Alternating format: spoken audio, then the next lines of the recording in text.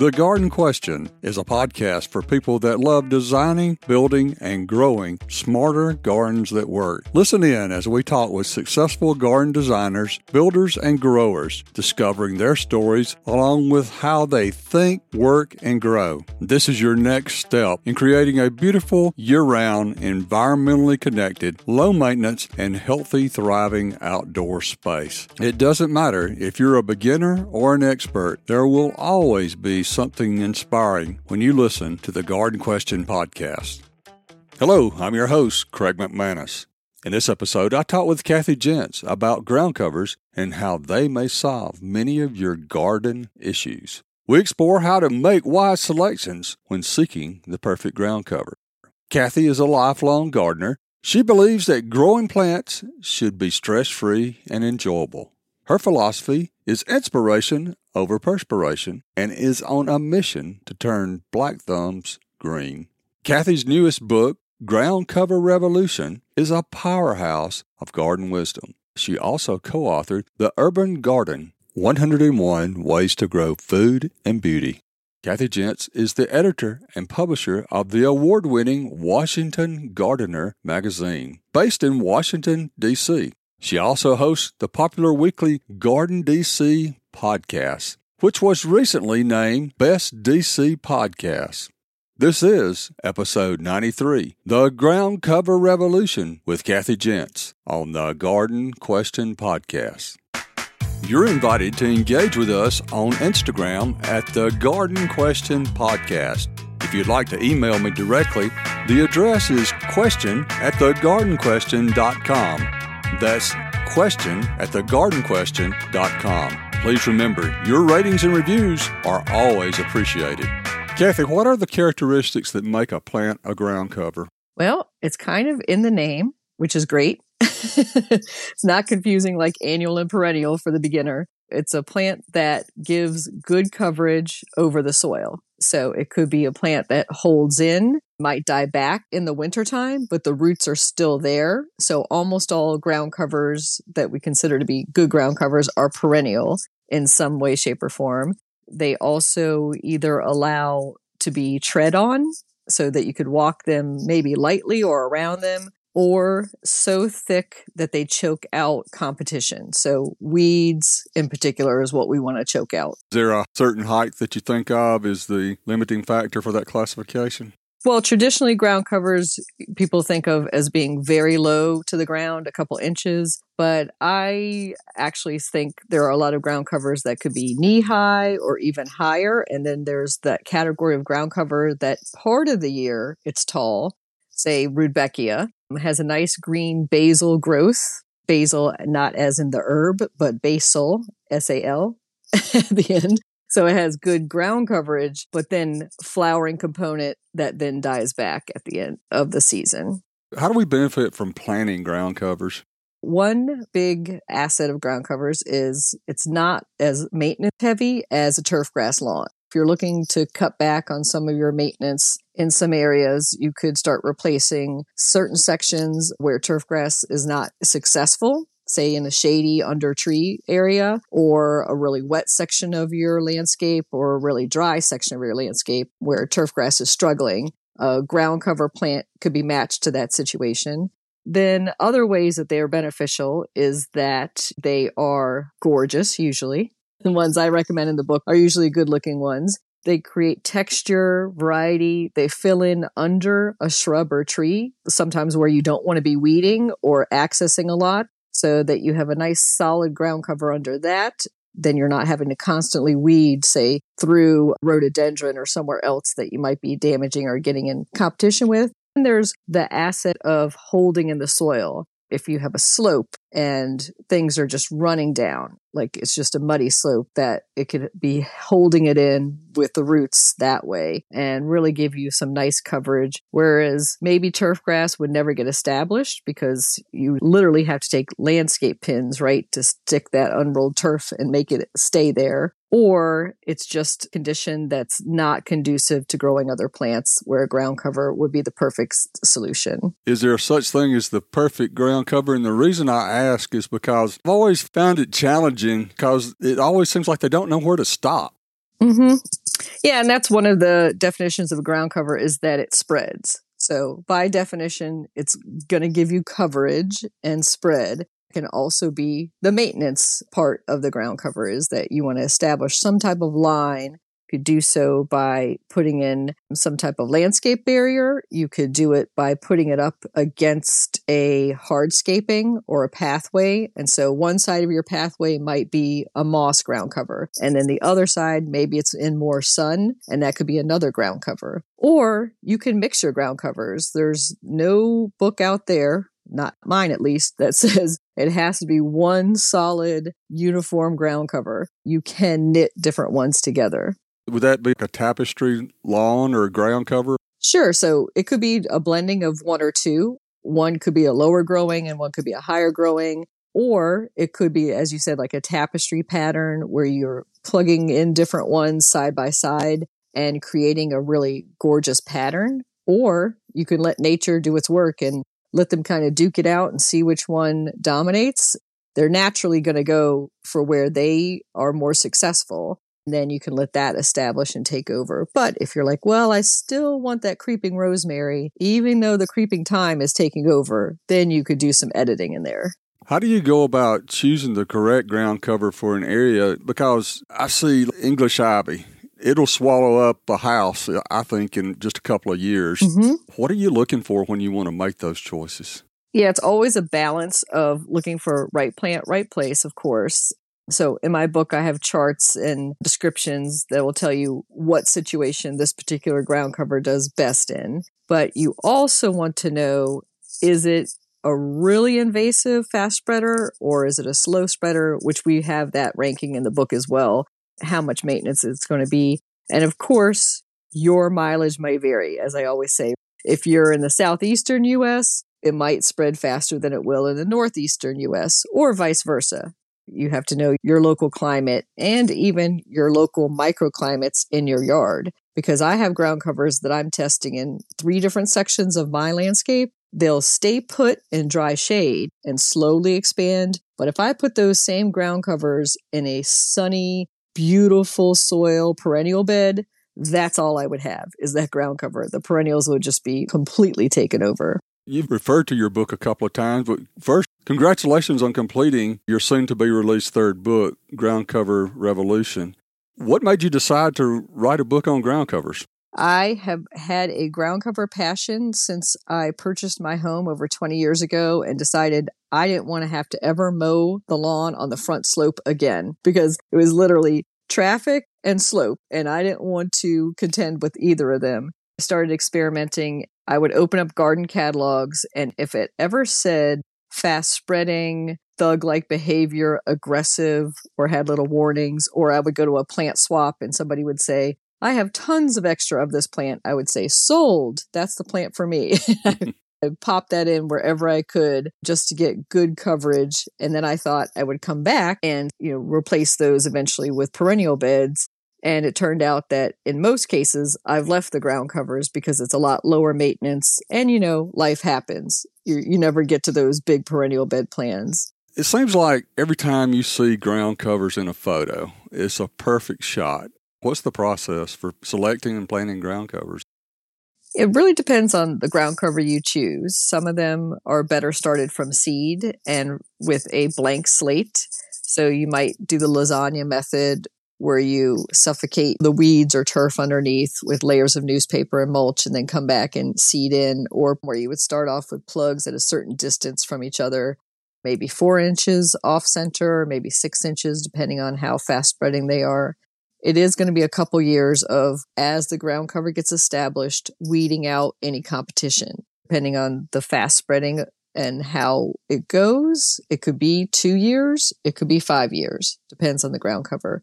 There's a native ground cover to our region that I don't include in the book because it is just such a slow spreader, and that's our native Pachysandra Allegheny spurge, which is beautiful once you get a nice patch filled in. It is so slow. Even when you're starting off with several plugs, it could be up to 10 years before a coverage of an area. What if it's on a slope and have erosion? For a slope in particular, you could lay down a landscape cloth around the plugs or areas and just cut out those and then pull that back after a year or so. Or you could do, if it's more level, of course, a mulching for the first couple of years. I like to use shredded leaves rather than hardwood or anything. That adds to the soil. It's nice and light, but if it's on a slope, it's not going to stick like glue. For slopes, I generally pick ground covers that have a good size root system that will establish pretty quickly. So you might go for a larger size specimen rather than a plug, maybe a 4-inch or a quart sized of that ground cover rather than go from a seed or a plug. In your book, you talk about replacing lawn with ground covers. I hear that, but then I think about the Bermuda grass that we have in our area, and it's just about impossible, even with herbicide, to get rid of Bermuda grass. Do you have a special technique that you like to use for that?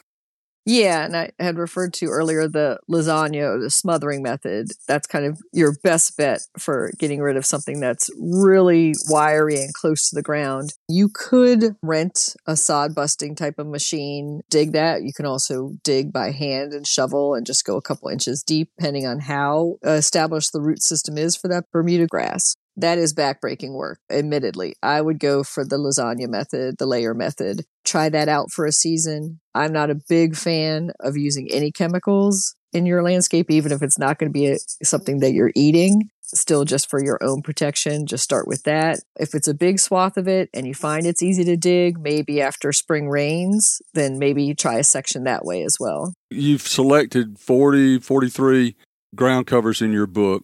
How did you go about selecting those particular ones?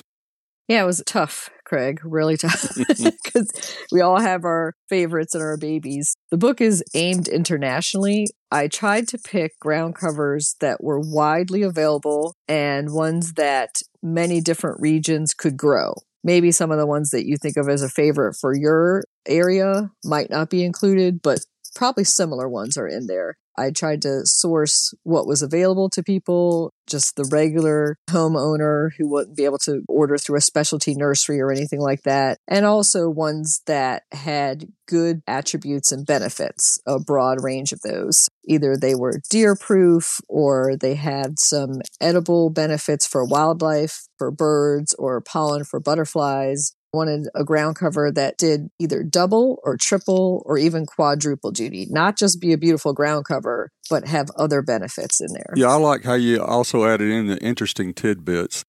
Doing the research on the interesting tidbits, which is just like a little bit of trivia on some of the plants that you might not know. I learned a few things I didn't know. So some of them might be a folk medicine use of the plants that I'd never heard of, or it could be that a creature used that ground cover, say like turtles use that ground cover. And I'm like, oh, I didn't know this supported turtles. I didn't think about that as another benefit of them. I've always thought of ground covers as leaning toward low maintenance. Is that always true? It's lower maintenance than turf grass in that you're not going to have to be mowing once a week, twice a week, and adding inputs that you do for turf grass lawns.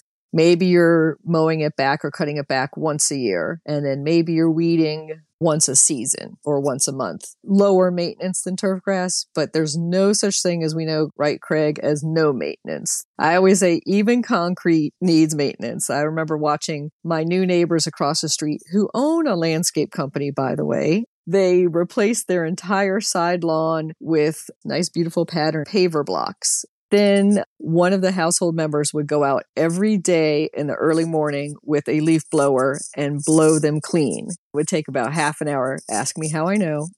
Because laying in bed listening to this leaf blower go, and I'm like, first of all, please use a push broom. Second of all, why does every speck of leaf or dust need to be off of those pavers? But in any case, even that has some maintenance. Do you find that people that are converting their lawns to ground covers, are they picking up resistance from HOAs or neighbors or the community leaders? How is that working out? There's obviously old school traditionalists, got to be green grass, and that's it. And that's what the HOA covenants that they've signed say. Sometimes, if you go back and read your HOA covenants or your town council rules or something, it allows more freedom in your side yards and backyard. You might start with those areas and then shrink the size of the lawn in the front because maybe you're allowed to have a shrub border. You can expand that, mulch around that, have a nice mulch border, and then maybe an edging of ground covers in the front of those shrubs and kind of pull them out. All of a sudden one day, not too much lawn. So you can kind of incrementally go, even in a place with no ordinances or rules like that, going from lawn overnight to all beds does elicit some reactions. I had a friend who lived in downtown Washington, D.C., in an old brownstone. He ripped out the entire lawn and put in all vegetable beds. He's a cook, a personal chef. He loved to grow his own food. He got little notes left on his porch saying how ugly his yard was now. Thought it was beautiful. It was just beautiful, productive vegetables. Everybody's going to have their opinion, right, Craig? It's like no matter what you do, you're not satisfying everybody. So I would say do what's best for you and your lifestyle and what you want to do. Photos in the book I found really interesting. Did you supply all those images? About a third of the book I sourced from other photographers, and the other 2/3 are my photos from my experiments in growing different ground covers. We try to have a close-up shot and a full-size shot of what it's going to look like in your landscape, because I find so many times, right, when you're reading profiles of plants, it's just that tight close-up. Right. Yeah, we want to know what it looks like in the flower or the berry, right, or what the leaf looks like. But we also want to see what a big swath of it will look like in a landscape. And I tried to include some inspirational ideas of how people are actually using ground covers in their home landscape. Often it'll be a townhouse front yard where 2 sections are ground covers, and maybe in the middle it's still turf grass. It's not going to be exclusively ground cover, and I want to give people different options. If you have kids that like to play on grass, or if you have small dogs or other pets, a bunny that you want to let out on the grass every once in a while, we're not demonizing turf grass. We're just saying these are some great alternatives to it. How do you determine how to water your ground covers? That's a good question, because depending on the plant choice and what you're looking to establish, it could be that the first couple years you will need to water for establishment. Then it will be fairly drought tolerant after that. In the book, you'll see drought tolerant ratings, because you want to be able to pick something that after the first couple years, once it's established, you don't have to water except for long periods of drought. That's one of the benefits of ground covers, especially drought tolerant ones, is that you're not having to constantly water them to keep them looking good or alive. There's some ground covers even that will die back a bit for a season. It's okay, and they'll jump right back. And I'm thinking, of course, of moss in particular. Seasonally, moss might go dormant for a little bit and come back, but still look great after that. I was going to also say about the water requirements is that I hear this fallacy with native plant. People will say they don't need watering because they're native to this area.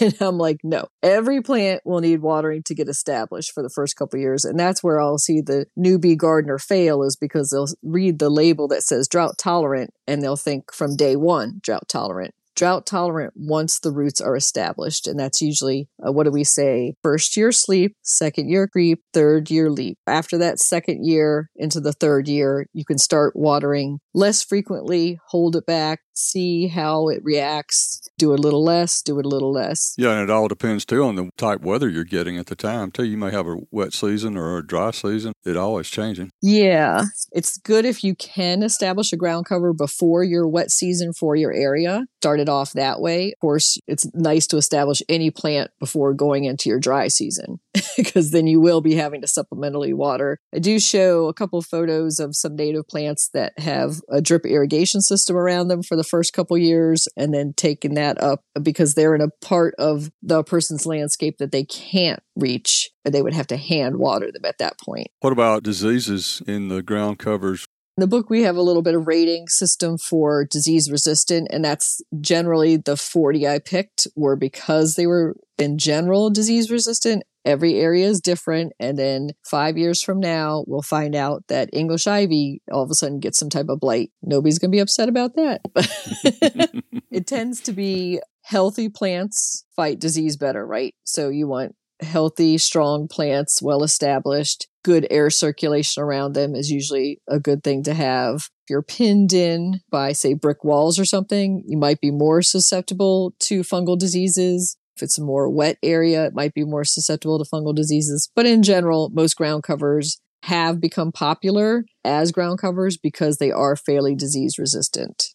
A lot of times ground covers are planted under deciduous trees where they're dropping the leaves into the garden. How do you handle that with ground covers? Some ground covers I rated in the book as leaf swallowing high capability because I love those. I have huge oak trees on a tiny lot. That's a lot of what I want out of my ground cover is one that will kind of suck up the leaves. They will decompose in their root system or inside the plant, and I don't have to hand rake those or blow those out later on. I'm looking for a high leaf swallowing type. Then there are some ground covers that do not tolerate having heavy leaf coverage on them. They would be on the low end of that rating in the book, and those would be the example of moss earlier. Also, a lot of sedums, if they were completely covered by massive leaves, they're just going to kind of melt and die underneath. You definitely want to pull the leaves back off of those. Pull the leaves off, then you could either compost them or chop them up and recycle those nutrients back into the tree and into the ground covers too.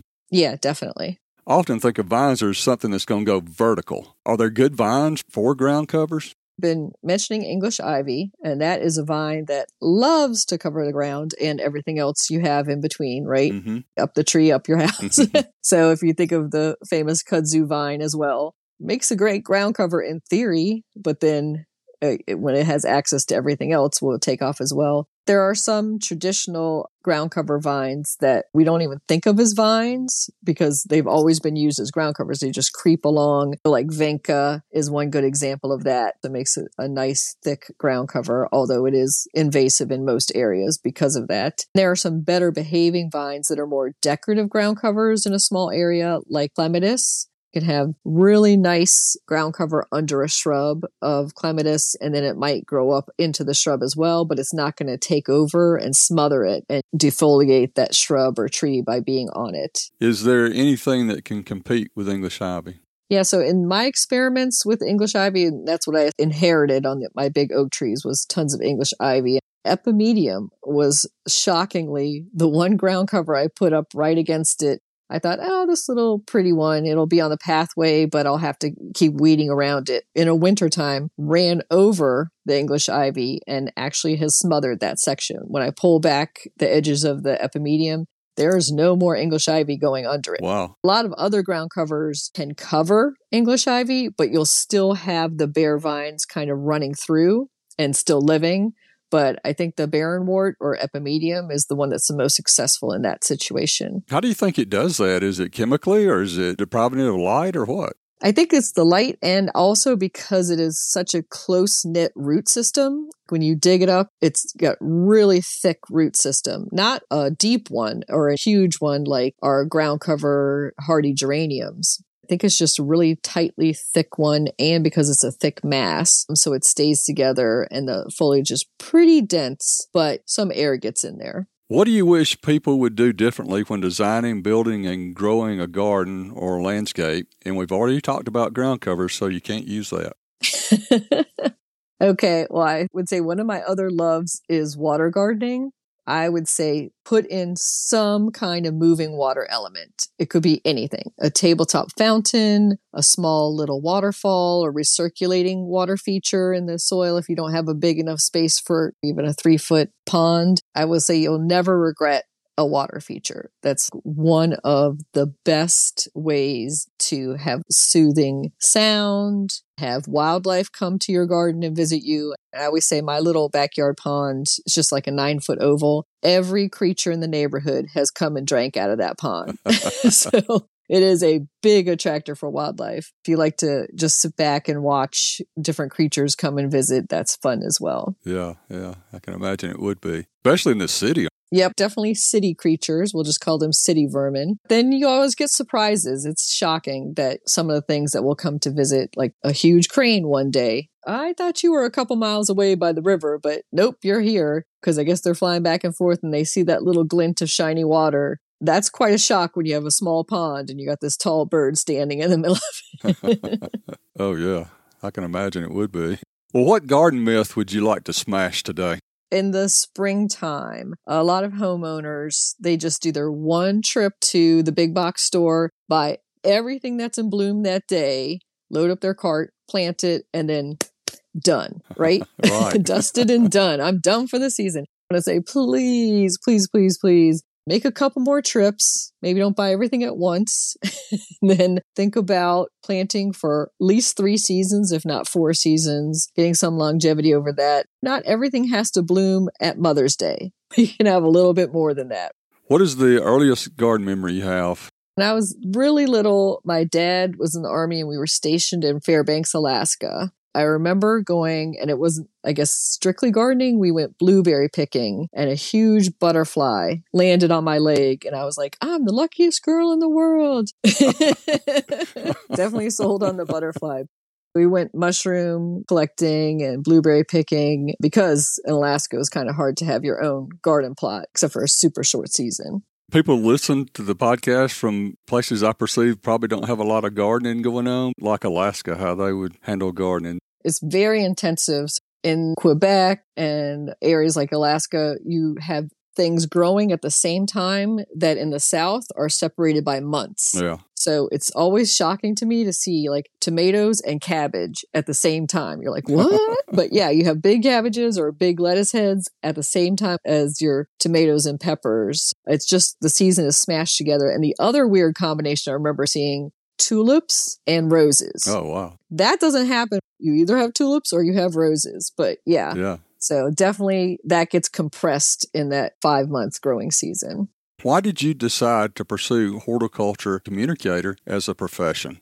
My training and background is journalism. I went to college for journalism and was writing about all different things for a bunch of different associations, nursing association or running on fitness or school supplies. But meanwhile, I was bit hard by the gardening bug, lifelong gardeners and farmers on both sides of my family. I knew that was a passion of mine, but I didn't even think that there is a capability of being a garden writer or garden communicator until I started looking around for a business to start on my own. I wanted to start a publication for the Washington, D.C. area, knowing that there was such a rich and diverse growing area, but not too much information for home gardeners at that time. So that's why I started Washington Gardener magazine and then the Garden DC podcast and other pursuits branched out from that, doing a lot of speaking and that sort of thing. Didn't even know, even in college, that there was a garden communicator, except for maybe that there was newspaper garden columnist or radio shows. You knew there was a garden radio show, but you didn't think of that as even a journalistic career.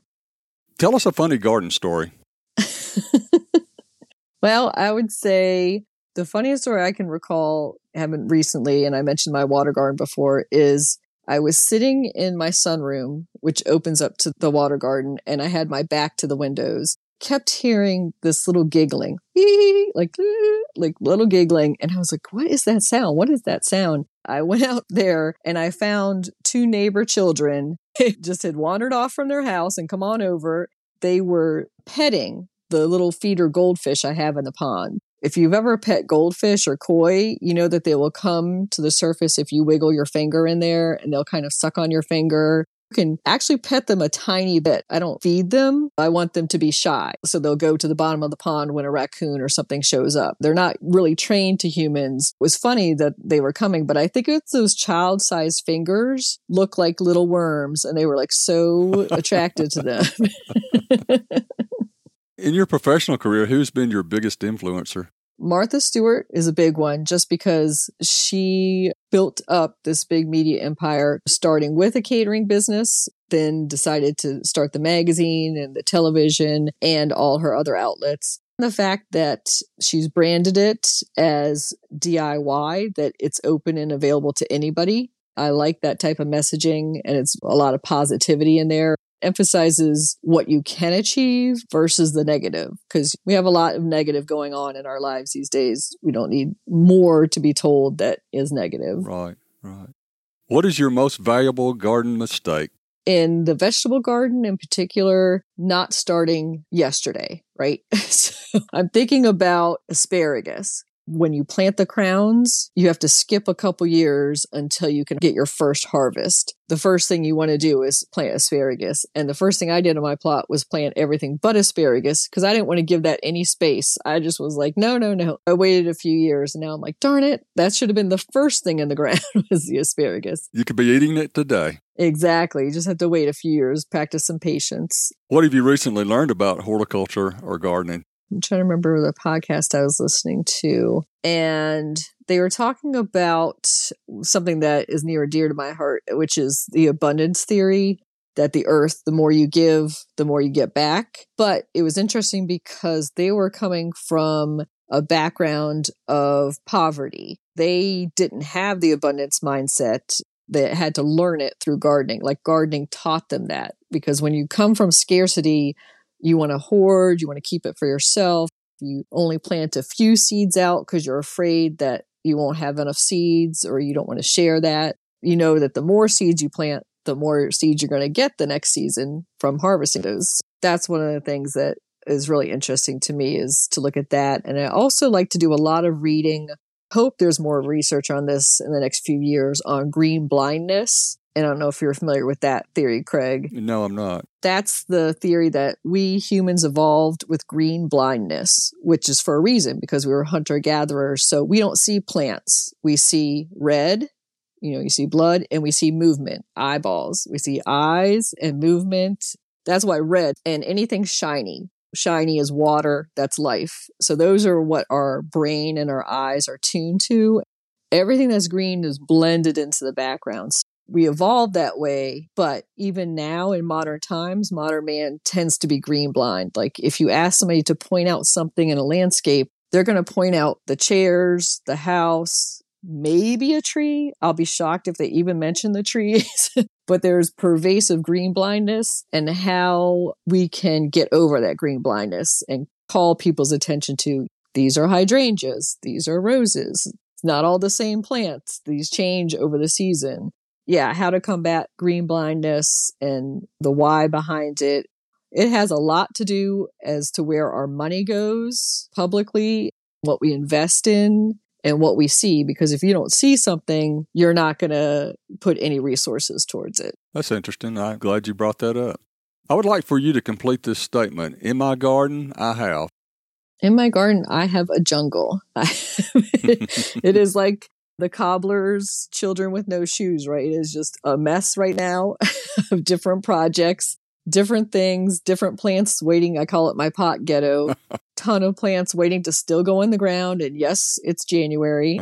And I still have bulbs to be planted. Tell people I'm the jungle on the corner, a bunch of greenery and plants versus neighbors who have pretty much straight landscapes. It's fun. It's a lot of things that I need to take care of, but the hours will come. What did you learn from your garden last year that you're going to apply this year? I was ignoring a little bit because I was working on the book during most of my springtime. I was really late on a lot of springtime things. I will be scheduling in earlier seed planting for some annuals and things. But also what got neglected, which shouldn't have, was some of those oak trees I mentioned before. So I had to have an arborist come in this month and limb up some of the oak trees and take out a lot of the dead wood because they were starting to suffer. I think it's just because we had really hot, wet years in the Washington, D.C. area the last few years, and these are really old oak trees, so they're really starting to show their age. What are your future plans for your garden? I'm going to rip out everything. No. Start over. Start over again. More fun. One of the things I want to do, and I have a very unusual driveway.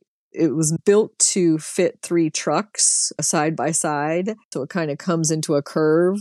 I want to take that curve out of the driveway and make a circular seating area. So I want to just take that off the driveway and do something with hardscaping wise and make that a nice circular area that feels enclosed and insular, not like somebody who can just drive a truck right up to the house. What plant are you in love with this week? Wow. In the middle of winter, that's a tough one.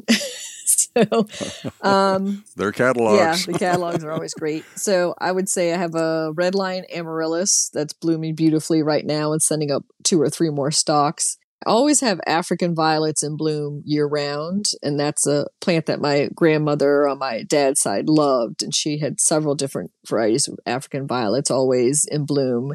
That's something I can always rely on for cheer and color.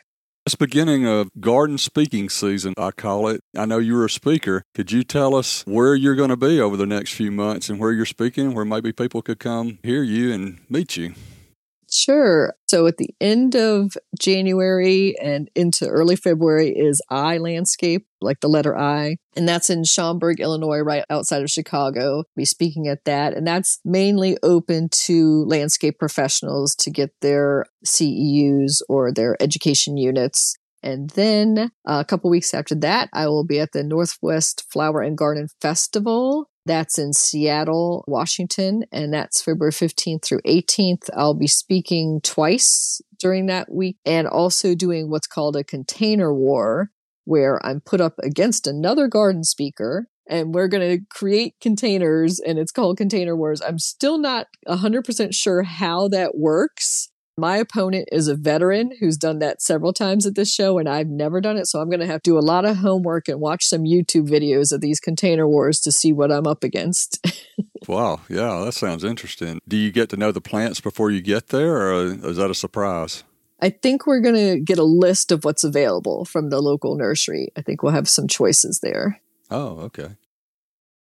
Is there anything else I should have asked? I do have an event that I created called Seed Swap Day at the end of January, and that's always the last Saturday of January, which this year's the 28th. And I hold 2 local seed exchanges in the DC area. We have a website called Seed Swap Day where we list other seed exchanges that happen all over the country and the world. If anybody is hosting a seed swapping event and wants listing there, just comment on that website or contact me. I'm a big proponent of wintertime is the best time to be going through those seed catalogs, sorting through what inventory you have, and figuring out what you want to grow this year. Now, I know you have a very popular podcast. Could you tell us about that? Sure. It's called Garden DC, like the city DC, all one word. It's aimed at mostly the Mid-Atlantic area, so zone 6, 7, a little bit of 8, a little bit of 5. We have listeners from all over the world because we interview experts like Dr. Alan Armitage and others on a specific topic each episode. So that episode could be all about peonies, or it could be all about mulching that a lot of gardeners can relate to, even if they're not in our growing zone for the Mid-Atlantic U.S. And it's a fun show because we do about 45 minutes of interview similar to what you do, Craig. And then I do a couple short segments. One is a plant profile of something seasonal in the garden at that time. Other short segment is what is going on in the garden. So I literally look out my window. This is in bloom. That's not doing well. This is doing great. And here's some local gardening events for our DC Mid-Atlantic area. Just added on a new segment called The Last Word. And I'd love to have you give a last word once, Craig. So Okay. I've invited anybody who in the horticultural world who would like to record a couple minutes of a last word on any topic. So it could be the last word on weeds. It could be the last word on why I love dandelions. Anything they want to offer a last word on, I figure that will be a fun way to end the episodes. It's kind of our 3rd year. We're the same length as the COVID pandemic because we started the week of the COVID shutdown. So I can say March 2020, be starting our new season. Oh, good. That's a weekly podcast, too. I try to post it early afternoon every Saturday. I've listened to your episodes, and I found them very informative and have enjoyed them very much. In fact, it's on my regular list of podcast listens now. Yay. Good to hear. Yeah, it's like once you listen to one garden podcast, then you're like, oh, I got to get some more.